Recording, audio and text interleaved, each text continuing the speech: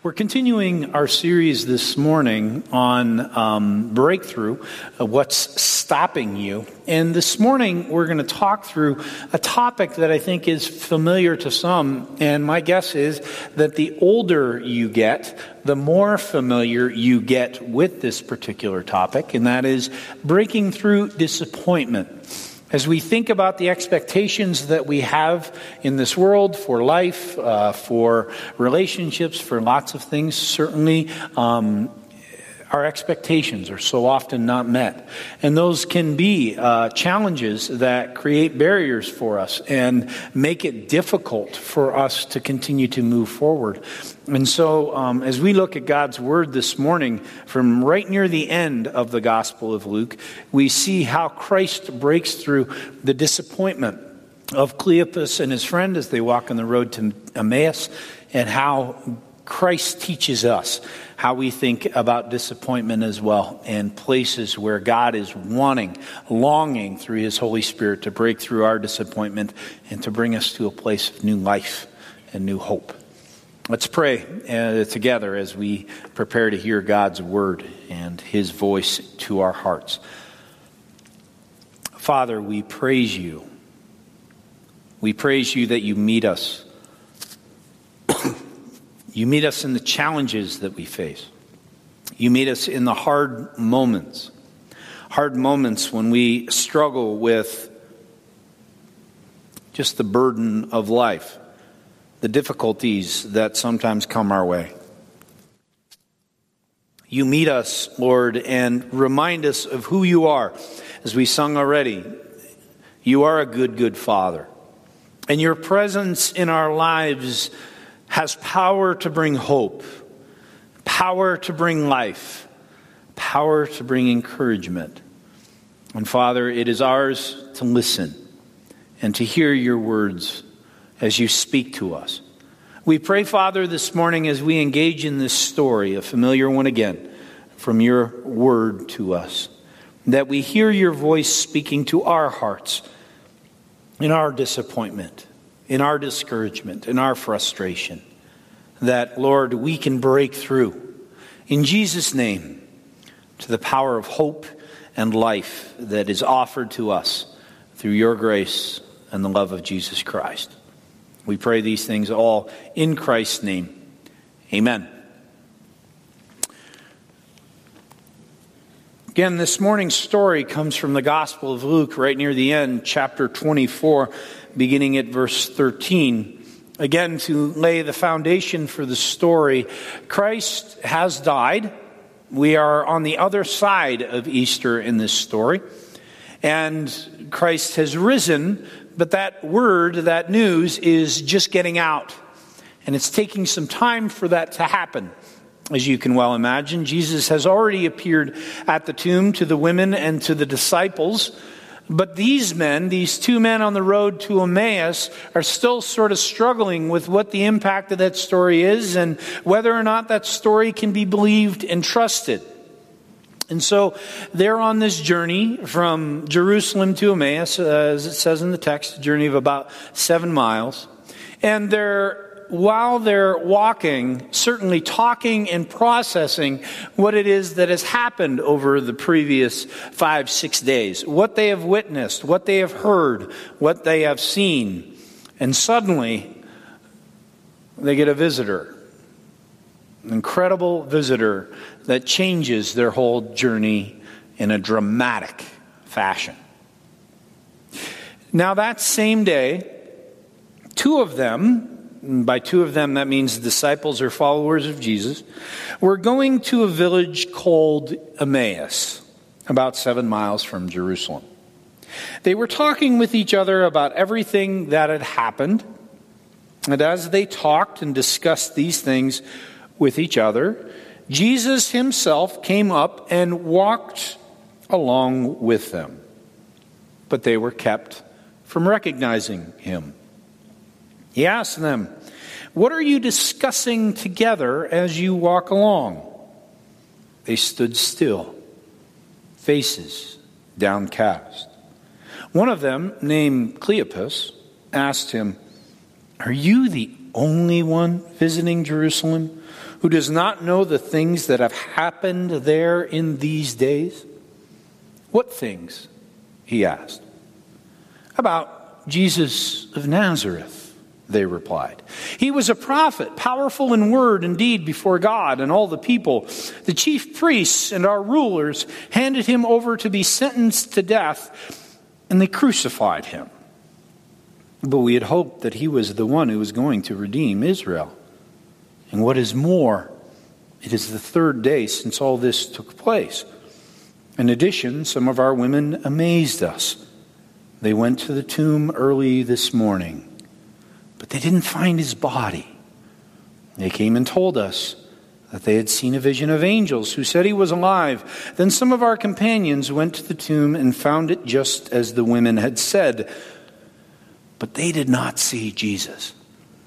I'm going to pause for a moment in our reading. If you were to have had a conversation 2.5 years ago with one Jared Lale, a member of this church who is at Humboldt State University now, you would have talked to a young man who had the world by the tail. Those of you who know his story know that he is a young man of great talent, great strength. He's strong like bull, as they might say. He actually just set a record for his school for, I think it was the clean and jerk or the deadlift or something crazy. I think he lifted like 784 pounds. No, it was like 300 pounds. Something ridiculous. So he's a strong kid and a healthy kid, especially at that time, 2.5 years ago. He was so strong and so healthy that he had been offered a full ride scholarship to the Air Force Academy in Colorado. Something that he had longed for and thought for years and years and years. In fact, when I first moved here a number of years ago, and we talked and we met with the Lales and became friends with them and talked with Jared, it was one thing that he often talked about, this dream that he had of going to the Air Force Academy and playing football and ultimately becoming a commissioned officer and living a life in the Air Force after graduation. But those of you who know the story know that there was an awfully hard left turn in it. About 5 or 6 days after enrolling at the Air Force Academy, Vaughn and Chris got a phone call from their son who was in tears. In tears because his coach had basically said to him, because of a particular issue that you have in your feet, his feet, something important to football, you, according to Department of Defense regulations, can no longer be enrolled at the Air Force Academy, and we have to release you, not only from football, but from your dream. I spoke with Jared about 2 weeks later when he finally got home after being discharged and going through the process. And he was a young man who was broken, a young man who was hurting, a young man who wasn't sure what he was supposed to do. He figured some stuff out, worked through a process of looking here, looking there. And finally, another school came knocking and said, "We're not so concerned about your feet. We would love for you to come and play football at our school, Humboldt State University." He had not had any of his eligibility gone, so he still had another 4 years. He could go to the school in Northern California and do well there. Last year was a fairly good year. If you were to talk to Jared, he slowly had the opportunity to make his way into the starting lineup. It wasn't all that he had hoped. It wasn't as much fun or as much good things as he had thought it was going to be, but he was really excited about this year. And then, I think it was about 3 weeks ago, his family put a Facebook post out. Many of you might have received that. Come to Azusa Pacific University. Jared's playing there. It's going to be exciting to watch this young man who had his dreams dashed be able to play well in front of all of his family and friends. I think it was in the first series of the game, certainly the first quarter, Jared went down again with an MCL injury in front of his friends and family. There was talk of it being ruptured. There was talk of it being at least season ending. And again, when you talked with him, when you talked with the family, dreams crushed. He was going to be a football player. He was going to graduate from Humboldt having been made his place in football. But the disappointment comes. Now, if you talk with Chris a little later this morning, you're going to hear that there's hope. He was able to make his way onto the field yesterday. I don't think he played, but at least he suited up. And when I talked to him, Jared, this week, I certainly heard a note of optimism. But when I think about Jared's story, although it's different than mine in terms of its topic, it's different than ours in terms of maybe its impact and some of the consequences that it might have in our lives, it is certainly one of those things that we are familiar with. Disappointment is part of life. We deal with expectations that we have about whatever it is. Relationships, marriage, children, parents, jobs, vocation, studies, whatever. And we all know that if we had the perfect life, we'd never deal with disappointment. But how many of you have had the perfect life? Disappointment is a very real thing in all of our worlds. And when we look at our text this morning about Cleopas and his friend, this journey that they're making, 7 miles from Jerusalem to Emmaus, is one in which their hearts almost are so heavy that they can't pick up their feet. I was thinking about it. How long would it take to journey 7 miles in a walk? Well, if you're going about 4 miles an hour, which is a pretty healthy, brisk pace, you would be able to do it in just about 2 hours. Not unrealistic at all for this journey. But my guess is they didn't start out at 4 miles an hour. Because when your heart is heavy, your body feels it. I can imagine them almost trudging along at this speed, discussing the loss that they'd felt over the death of their hero, Jesus. Now again, we have a picture in our mind of how this might look. We think this journey is like two men alone on a road, on a vacant, lonely road, journeying from Jerusalem to Emmaus. I can guarantee you that that's not what happened. And how do we know that? Well, we know that because Jerusalem had just gone through a very busy time. What had happened during Jesus' crucifixion? They had the Passover. Well, when you come to Jerusalem for Passover, which you would as a pilgrimage, you got to get home. And when do you go home? Sometime after the Passover. This is within 3 days of the Passover. And there are people who would have, just like you do, you go to an event, a wedding with a family or with some friends, and you go to that event, but you maybe stay for a couple days afterwards so you can hang out with people that you care about. That's probably what happened here. So it's very real that this road is packed.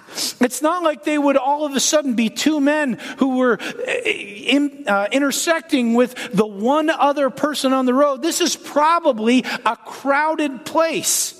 And Emmaus is certainly one of those villages that would have been either a destination for some or on the way for others. So they're probably on this road with hundreds of other people. So for someone to walk along with them would not be startling at all. They wouldn't all of a sudden notice him. It's certainly something when we say, how did they not recognize Jesus? Well, Jesus is one person in a sea of faces. He's not just on his own. You can almost imagine in a crowded place with a whole lot of people journeying. Jesus is like, hey, how you doing? And they're like, yeah, because there's so many people around him. And Jesus says, well, what's going on? What's happening? Why are you walking so slowly? Why do you look like your cat died? Well, here's why. Here's why. You don't know about this? You've been in the city. Everyone's been talking about it and you don't know about it? So picture that sort of interaction in your mind when you think of this story and not this lonely road with only 3 people on it. Now think too about Cleopas and his friend. Why were they leaving Jerusalem? I mean, all this stuff had been going on and Jesus had been sort of leading to the climax of his ministry. He's going to come into Jerusalem and he's going to be crowned king. They'd seen that a week ago in the triumphal entry. These guys had been witnesses to this great rise to power of Jesus. And if this great rise of power is something that's going on, you don't leave. You're not taking off. You want to witness everything that happens. They're leaving because hope is gone. The story is over in their mind. Everything is done. Jesus is dead. And if Jesus is dead, there's nothing to keep us here. We're just going to go home now. We're going to leave. We're going to go back to our life. Now they hear these stories that are going on and they're confused about them. What does it mean Jesus has written? Well, these are women. Can you really trust the word of women? And when the disciples went, they didn't even see them. They didn't even get clarity. And we don't know the story. We don't understand. But man, it would have to be absolutely miraculous for this story to go on. It's over. And we can't hope again. We're done. The key to their feelings and understanding them is in verse 21. And there it says this: we had hoped that he was the one who was going to redeem Israel. They'd put all their eggs in the basket. This is what is going to happen. This is how it's going to be. We as Jews will no longer be oppressed. We as Jews will have life and hope. There will be victory ahead. But then they watch from a distance on Golgotha and see Jesus die. And he breathes his last and the earthquake happens. And it's over. And broken hope, when it happens, is hard stuff. And we know that. You know that. And it could happen in a lot of different places. Maybe it's happened to you in relationships. Friendships that went south. And people that you depended on and felt loved by maybe betrayed you, stabbed you in the back. Maybe they just moved on, got new friends, moved to a different place, and left you standing on your own. Maybe instead it's a job that didn't go right. You thought, this job is going to make my life better. This money is going to be a good thing. This vocation that I'm moving for is going to help me feel that sense of purpose and hope. And you realize really quickly that that cubicle that you are working in is more of a jail than it is life-giving. Or the occupation that you thought was going to do everything for you really is not what you were supposed to do to begin with. And you're not sure what you're supposed to do now. Marriage can certainly be a place of disappointment. We look to this for the young part of our lives as being sort of the ultimate in life-giving relationship. Our marriage will make us feel whole. Our marriage will fill us with joy and with life and with happiness all the days of our life. Has anyone experienced that sort of marriage? All the days of your life have been perfect? Of course not. We know what it is like to have our spouse sometimes lie to us. Sometimes not do what they say they're going to do. We have heard hurtful words from our spouse. Maybe what we thought our spouse was going to become has never been really met. And that dream of our spouse becoming this sort of person, this sort of husband, this sort of wife, that dream has been dashed. Or kids. Kids can be a place of disappointment. Because think about it. Don't we all have dreams for our kids? Those of you who are parents who had little kids up here, don't you have hopes and dreams for what it is they will become? You long to see them flourish. You long to see them grow into the gifts that they have been given by God. You long to see them have healthy relationships and marriages and children perhaps someday. You long to see them become the people that you hope and pray they will be. Yet I sit and talk with parents and grandparents who talk about children who've walked away from God, or kids who've gotten into addiction, or kids who've made foolish decisions that have ended up causing consequences that have brought great pain. Kids can be a source of great disappointment, a great joy certainly, but also great disappointment. And in fact, Most parents who I've talked to who've had that sort of frustration with their children have felt the most pain of almost any people that I've ever spoken with.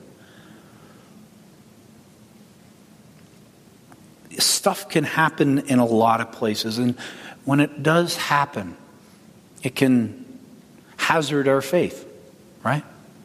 Because we wonder, is God real? Is God real in my vocational life, in my relationships, in my marriage life? Is God real? And when we wonder that, we begin to wonder, should we keep following him? Is this it? I'd hoped for more. Now what am I supposed to do? That's what Cleopas and his friend were doing. What are we supposed to do? There's nothing left for us in Jerusalem. We're just going to leave. What are we leaving? What are we giving up because of our disappointment? Do we ask the question, what happens now? I'll never forget, this was about 15 years ago when this tragedy happened in the community that I was a part of, and it rattled a lot of people. It was a very similar community to ours in that a lot of people were having young children, a lot of people were having babies, lots of young children in the community, lots of babies around. And there was a particular family, they had 2 kids already. They were anticipating the birth of the third. Third came, Caleb was born. Caleb was healthy. Caleb was flourishing. This was one of those families that when a child was born, the whole family, parents, grandparents, aunts, uncles gathered around. It was a celebration. Everything was good. Everything was perfect with this child. Mom was recovering well. And then 54 days later, Kristen and I were actually at a Christian camp with our family when I received a phone call from the lead pastor of the church. And he said to me, things are tough. Last night at 3 o'clock, Caleb began to cry in his bed. And his father went and scooped him up in his arms, as fathers do. And sometimes when kids cry, or mothers certainly do, well, his father took his son and he took him out into the living room and tried to calm him and fed him and changed him and all that stuff. And Caleb continued to cry, a painful cry. One of those cries that just doesn't stop, piercing. And I remember talking to the dad, and he said, I just turned on the television and was watching a movie with the sound down, but I couldn't hear anything. And there's a part of me that several times said, Caleb, can't you just stop crying? Why doesn't this stop? And finally at 7 a.m. the next morning, they took Caleb to the ER. Found out that viral meningitis had invaded his body. And within an hour, they declared him brain dead. And within 3 hours, Caleb was gone. You want to see a father sit in disappointment? There's a man. He sat there literally for hours in his home, wondering if he would have turned off the blasted movie and taken his kid to the hospital, would that have changed stuff? They thought to themselves, he was acting a little bit different yesterday. What would have happened if we would have gotten help? Why didn't we notice? Why would God do this? I remember talking to the dad about a year later, and he said, I can remember going into my house, and he was a person who lived on a farm, and so they had guns in the home for various things around their farm. He said, I would load up every piece of armament that I have, take it out to the back of my farm, and find something that I could blow up because I was so angry. I wanted something else to hurt like I hurt. Everything stopped for this family. In fact, if you talk to them, about a year and a half later, they had another child. And the mom once said to me, it took me 2 years to be a mother to that child because my whole life had shut down still for that long. What do we do in those places when it comes? And some of you know that sort of pain and hurt specifically. Some of you know pain and hurt and disappointment similar to that. You have dreams for things. You have hopes for things. But sometimes those hopes that you have cry in your lap at 3 o'clock in the morning and the next day are gone. What do we do? How do we stop that disappointment, that hurt, that pain from governing us and shaping and forming every single moment of the rest of our lives? And as we look back at the text, we see Jesus speaks words of hope into these men. And he speaks words of hope to us. Verse 25. He said to them, "How foolish you are, and how slow to believe all that the prophets have spoken. Did not the Messiah have to suffer these things and then enter his glory?" And beginning with Moses and all the prophets, he explained to them what was said in all the scriptures concerning himself. As they approached the village to which they were going, Jesus continued on as if he were going farther, but they urged him strongly, "Stay with us, for it is nearly evening. The day is almost over." So he went in to stay with them. When he was at the table with them, he took bread, gave thanks, broke it, and began to give it to them. Then their eyes were opened, and they recognized him. And he disappeared from their sight. And they asked each other, "Were not our hearts burning within us while he talked with us on the road and opened the scriptures to us?" They got up and returned at once to Jerusalem. There they found the 11 and those with them assembled together and saying, "It is true, the Lord has risen and has appeared to Simon." And then the two told what had happened on their way and how Jesus was recognized by them when he broke the bread. You hear this story, and you hear the power of Christ speaking hope into disappointment. These guys had lost their dreams. Their expectations weren't met until now. Now, we look at the story, and certainly we see Christ has risen, and that's victory, and that's hope in and of itself. But there's more going on here. Death was beaten, and the disciples could hope again, but ask the question, why? Why in the world did Jesus not do this spontaneous appearance to them on the road in the same way he had done it to the ladies who had come to the tomb, in the same way he had done to the disciples? Why didn't he just all of a sudden stand at a curve in the road, stand there and say, "Behold, I am Jesus, I am risen, hope again"? He could have, but he didn't. Instead, he led them through perhaps 2 hours. 2 hours of sort of drawing them along, moving along with them, showing them himself how?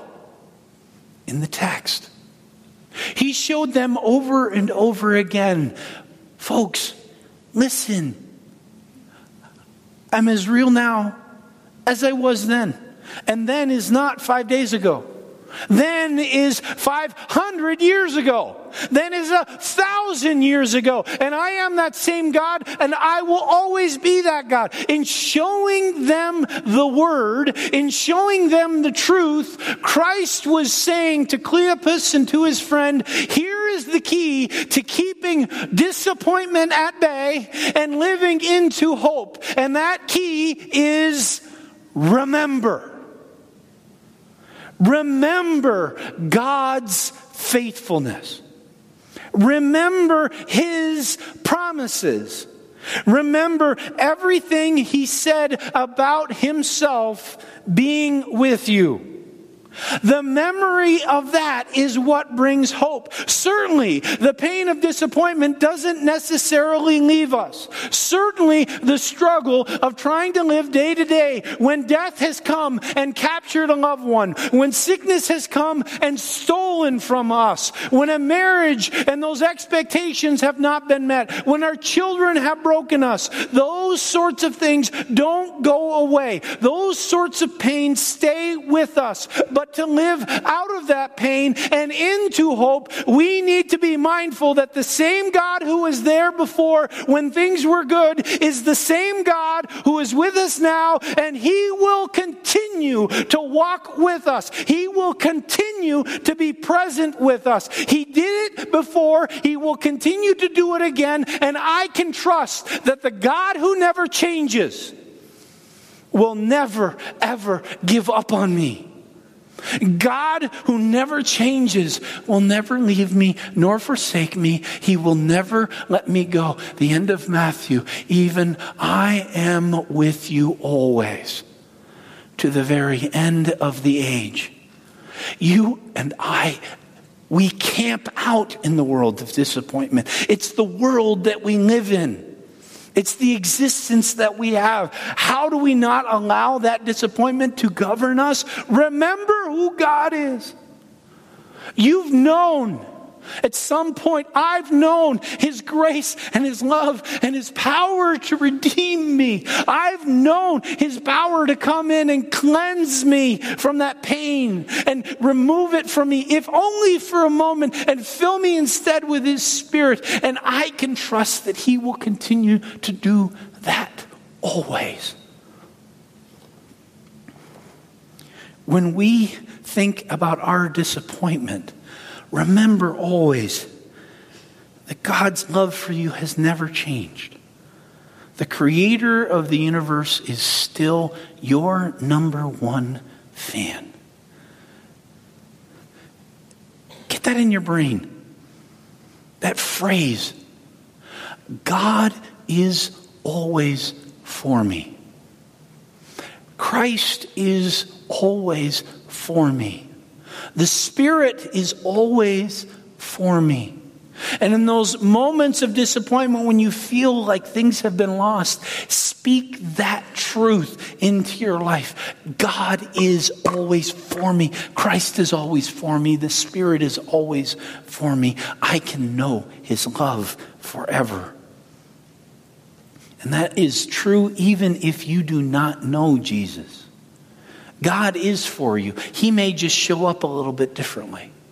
He may take out the crutches in your life, the crutches of addiction, the crutches of your foolishness, the crutches of your brokenness and your sin. He may take those things away, and so you are left with nothing. And that's His love for you, saying, I am the something that you need. That's how much God is for us.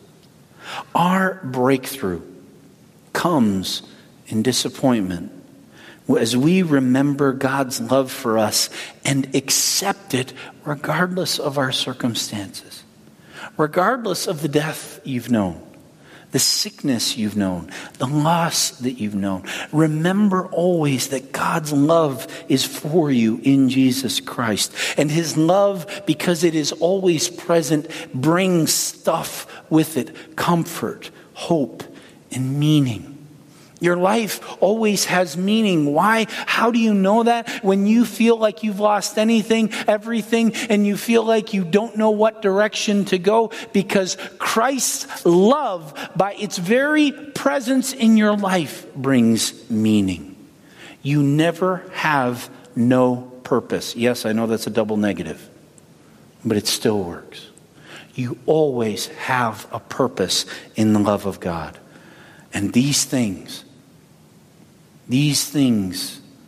comfort, hope, and meaning, are far greater than your disappointment.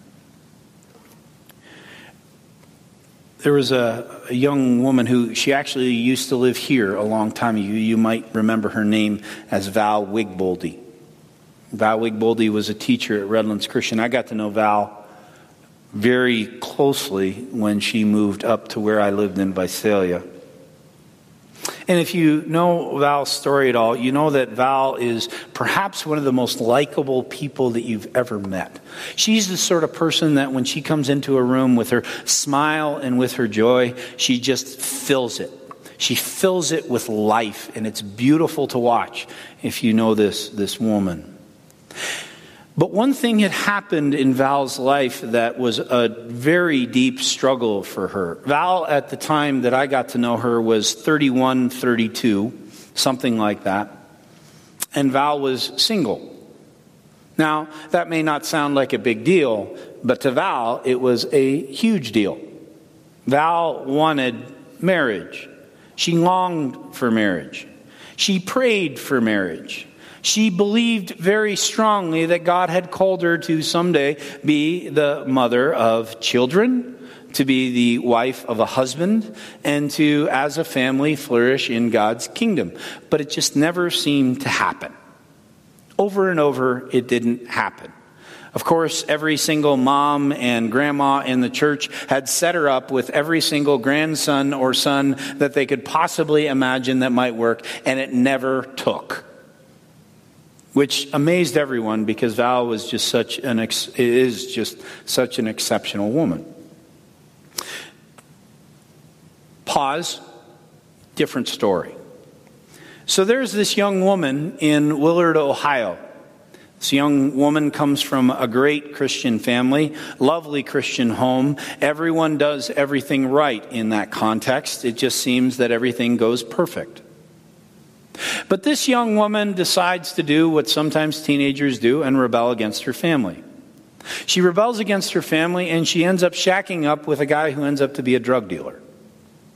And she gets pregnant by him. And becoming pregnant by him helped put some light bulbs on for her, and so she left a lot of that rebellion. But the consequences to her rebellion, of course, she carried to term, and her child was born into the home of her and her parents. Now, God be praised, He did some great work in this young woman's life and called her to obedience and to hope and to joy and to a lot of good things.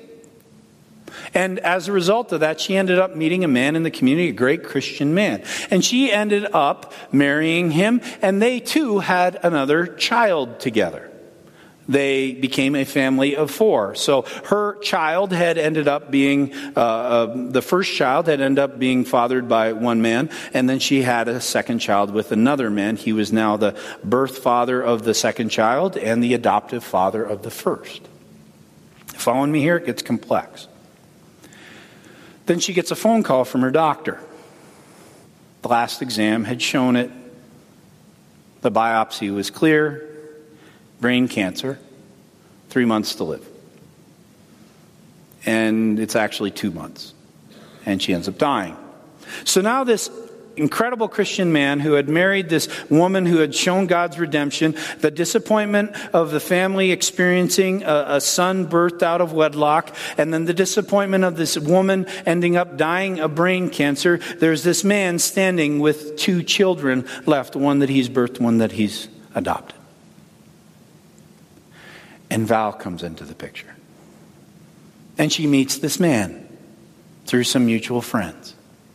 And all of a sudden, this woman's life, who had been full of disappointment and frustration, meets the life of a man whose life had been full of pain and disappointment. And God brings them together. And I was present. It was before I was ordained, so I never got the privilege of announcing them husband and wife. But I was present and officiated the first part of their marriage ceremony. They had their anniversary this week. I can tell you that was perhaps one of the most celebrative ceremonies that I have ever been a part of for one very clear reason. Because in the story of this woman who had a child and died of brain cancer after marrying this man and having another child, and Val in her singleness, in all of that bringing together, what was celebrated? A marriage? Yes. But much more so, God's faithfulness was celebrated.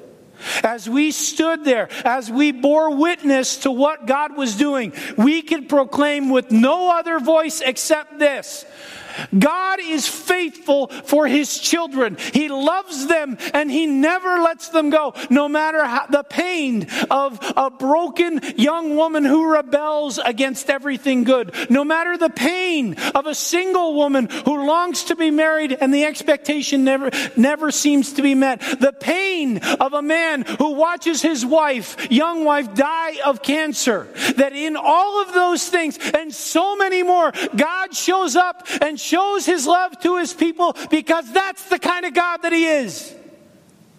And it never changes.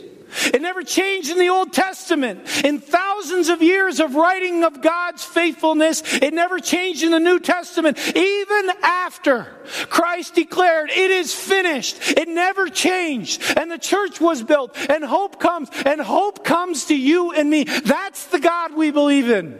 Yes, disappointment brings pain. We know that pain, it doesn't just disappear. But what does appear always is God's love and God's grace. And that's His work. It is ours to listen. Listen and remember His voice. That's our breakthrough. Listen to God declare to you today: I love you. I will never leave you. I will never forsake you. And I will never let you go. Would you pray with me?